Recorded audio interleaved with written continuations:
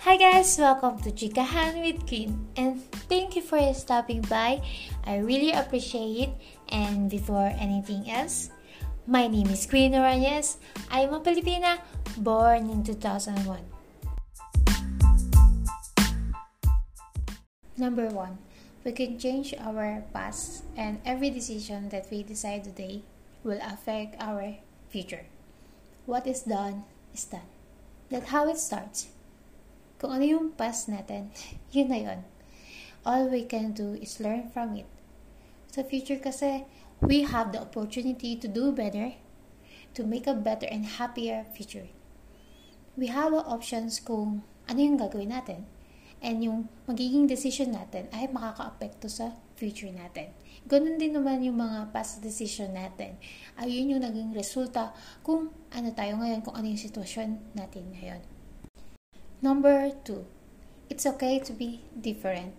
And always remember na hindi natin kailangan i-compare yung buhay natin sa buhay ng iba.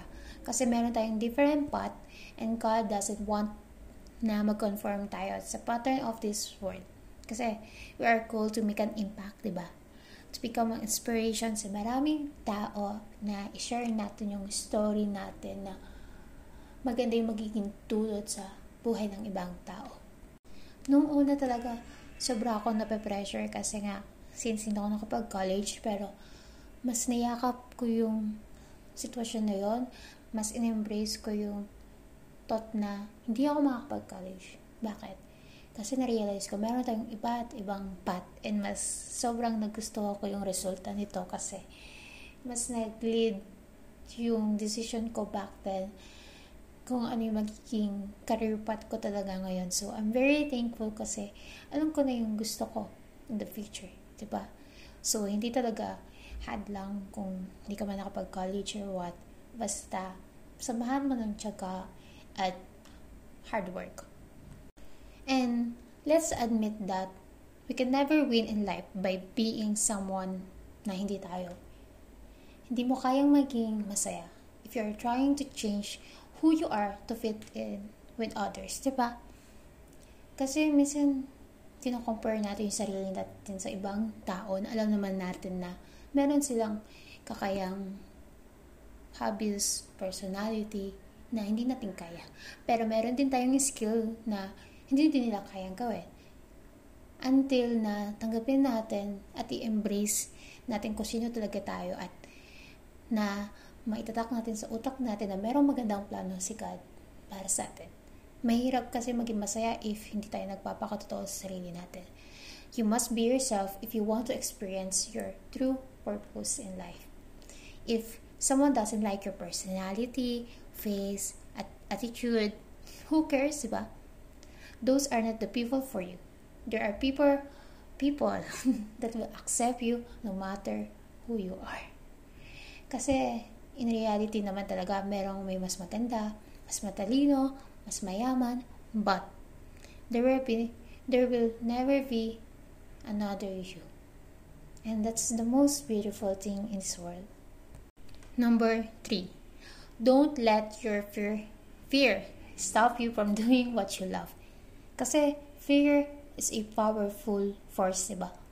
And it can be stop us from reaching our dreams. Let's turn our what if kung nag-audition ako? What if kung nag-take risk ako? Into, ano nga ba yung una kong steps na gagawin upang unti-unti kong maabot yung mga pangarap ko? Mas piliin natin na mag-take risk kaysa magsisi tayo na hindi man lang natin sinubukan, di ba? Yun ang mas masakit. Yung hindi natin ginrab agad yung opportunity kasi ang dami mga what if sa utak natin, ang baba ng tingin natin sa sarili natin. So, mas maganda na mag-take risk muna tayo tapos saka natin isipin yung mga dapat natin gawin kasi malay natin yung opportunity na yun ang mas makakatulong sa atin para mas mag-grow, diba? Okay, number 4, everything happened for a reason. Sa bawat masasakit, sa bawat struggle na nararanasan natin, meron tong lesson na magpapabago sa buhay natin. As I grow older kasi I realize na sadyang makaka-experience tayo ng mga unexpected battles and struggles. I realized that God is working in our lives and will make good out of every situation. Na bigla mo na lang may isip na, kaya pala nangyari yun sa akin dati. Dahil may mas magandang outcome pa pala, di ba? Number 5, budget your income. When I was young, marunong na talaga ako mag-budget ng aking paon. Pero syempre dahil bata pa ako nun, ang dami kong gustong bilhin, di ba? Hindi ang ginagawa ko nun ay, yung baon ko sa isang araw ay ihahati ko sa ipon ko at sa gusto kong bilhin. For example, 50 pesos yung pang lunch ko, tapos 50 naman yung pambili ko ng makeup hanggang maipon ko yung exact na amount na gusto kong bilhin. Pero habang tumatanda ako, mas gusto ko na lang i-prioritize yung mga needs over wants ko. Kapag may gusto kong bilhin, pag-iisipan ko muna siya ng ilang araw kung kailangan ko ba talaga yun or gusto ko lang. And kapag hindi ko na gusto bilhin, itatago ko na lang yung pera dahil alam kong mas magagamit ko yung ipon ko in the future. Mas malaki yung desire ko na gumastos or mag-invest. Alam kong mas lalaki yung ipon ko kaysa yung puro gusto ka nga sa mga bagay na hindi naman nag-i-increase yung pera. Number 6. There is always something new to discover and love. Isa ito sa mga pinakagusto kong natutunan sa buhay ko dahil nakatulong ito sa sarili ko upang hindi lang ako mag-stay sa aking comfort zone. And habang tumatanda tayo, mas lumalawak yung ating kaisipan na yung mga natutunan natin ay hindi hanggang doon lang. Dahil mas marami pa tayong madidiscover sa sarili natin kapag natutunan natin na mag-take risk. Number 7. It's okay to say no. My God. Before kasi I'm a people pleaser talaga na kahit ayokong sumama or gawin yung isang bagay, bigla talaga ako napapayes. Kahit na hindi mo talaga totally okay sa akin. Kasi inisip ko na baka magalit sila or what. But I realize na it's okay to say no kung alam mo namang hindi ito nakakabuti sa'yo at alam mong ikaw lang yung mahihirapan. Number 8. You are never too old for anything. Ito talaga yung pinaka-the best dahil natutunan ko na habang tumatanda tayo, dapat we are still childlike. Kasi diba habang tumatanda tayo, nag-iiba natin yung mga gusto natin bilhin. Dati, gusto ko ng Barbie doll. Pero ngayon, ang mga gusto ko na ay mga damit. So, it's important talaga na be grateful every day and i-appreciate natin yung mga small things. Kasi kapag childlike ka sa mga bawat maliliit na bagay, nagiging masaya ka na, mas ma-appreciate mo, di ba? So, number 9, social media is not our world. And don't let social media control your life. Tulad din nung sinabi ko sa number 6, yun, na there's so much life sa mundong ito. Like, kasi minsan nakadepende na rin tayo sa social media. Right now, diba? More on social media yung work natin, school works, business. So, parang nakakontrol na tayo ng social media, which is not good. Pero, meron din namang positive na nangyari, diba? Nakakatulong yung social media sa atin para makipag-communicate sa mga taong mahal natin, para mas maging confidence tayo. Pero, sometimes, pag sobrang overuse na, hindi na ito nakakatulong sa mental health natin. And number 10, there is a seasonal friends and lifetime friends. Dumadating sila sa buhay natin whether we will learn from them or they will learn from us. O baka we will destroy them o baka naman sila yung sisirain tayo. Like mga toxic people, di ba? Like, katulad ko, may mga friends ako nung elementary na hindi ko na masyado nakakausap, pero we are goods pa din naman. I always remember na lang na nilagay lang sila ni Lord sa buhay natin sa isang specific chapter ng buhay natin para i-guide tayo at it will help us to mold our character. Tapos yung mga lifetime friends naman natin, sila yung mga taong kahit anuman mangyari sa atin, andyan sila para damayan tayo. Number 11. We are not special. Oh, shit. We are worthy and loved pero hindi tayo special. Kasi, don't expect na mag-a-adjust palagi yung mga tao para sa atin. Like, if you want something, work hard for it.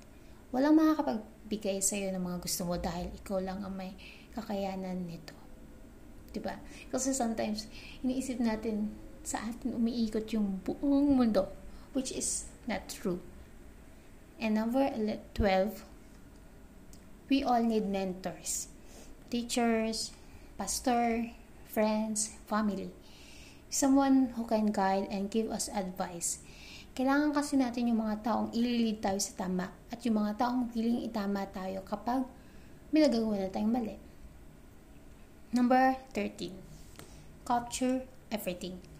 We all know na lahat tayo ay tumatanda, kaya importante na i-capture natin yung mga memories na kasama natin yung mga loved ones natin, yung mga kaibigan natin. Kasi habang tumatanda tayo, unti-unti na natin malilimutan yung mga memories na nagbigay sa atin ng saya at lungkot. Kaya, capture everything. Para may mga babalikan tayo kapag, alam mo na, matatanda na tayo, tapos makakalimutan na natin. Oh shit! Number 14 and 15.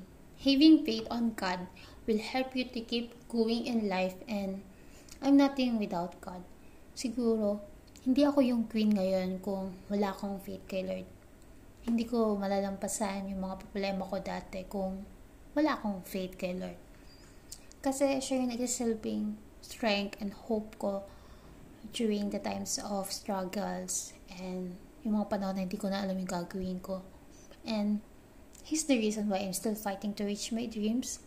Same nung number 14, kaya pinagsama ko na. And number 16, educate yourself.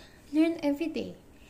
Ito yung mga pinaka natutunan ko talaga ngayong year na sobra akong naging thankful kay Lord.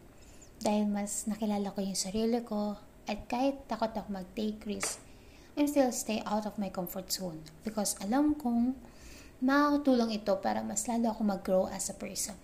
Also, by reading books and listening to podcasts, which is ginagawa ko na rin ngayon, the best talaga.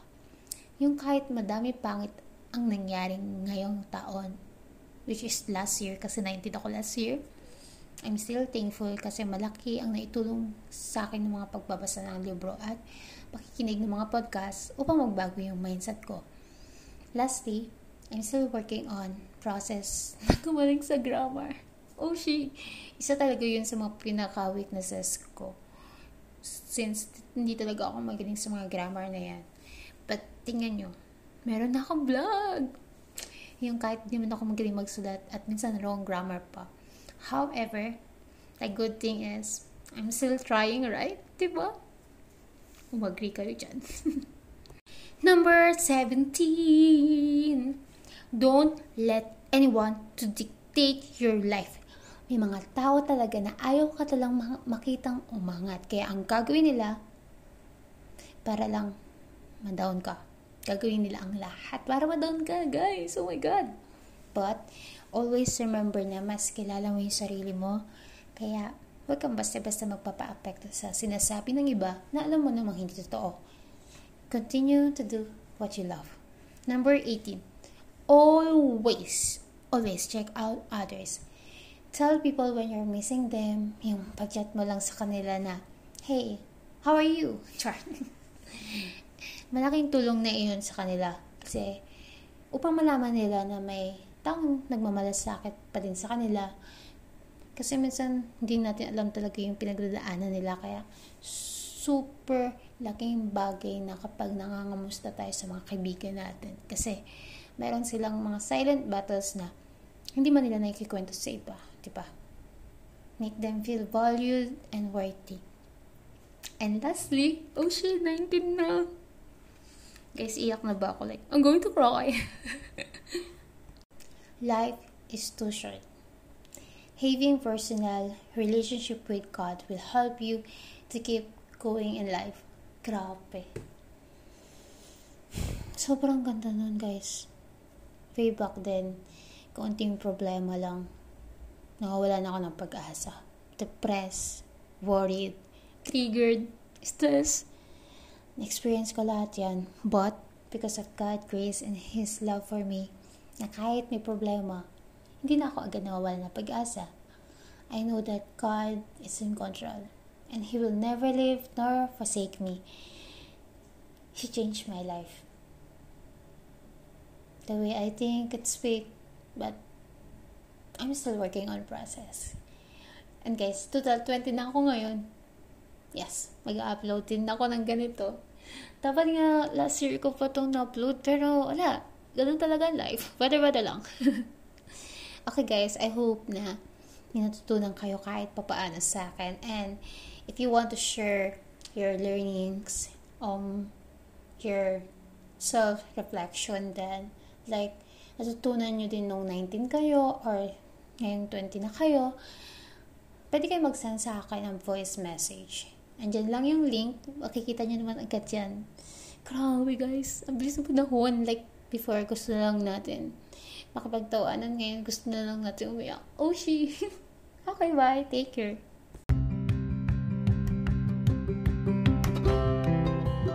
Once again, welcome to Chikahan with Queen.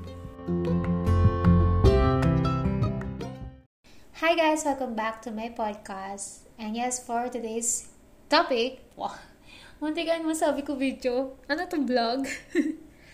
So ayun, ngayon ko lang naisipan na i-share yung 19 things that I have learned in 19 years. Well, 20 na ako ngayon. And ngayon ko lang talaga siya naisipang i-upload dito. Kaya, okay, let's go.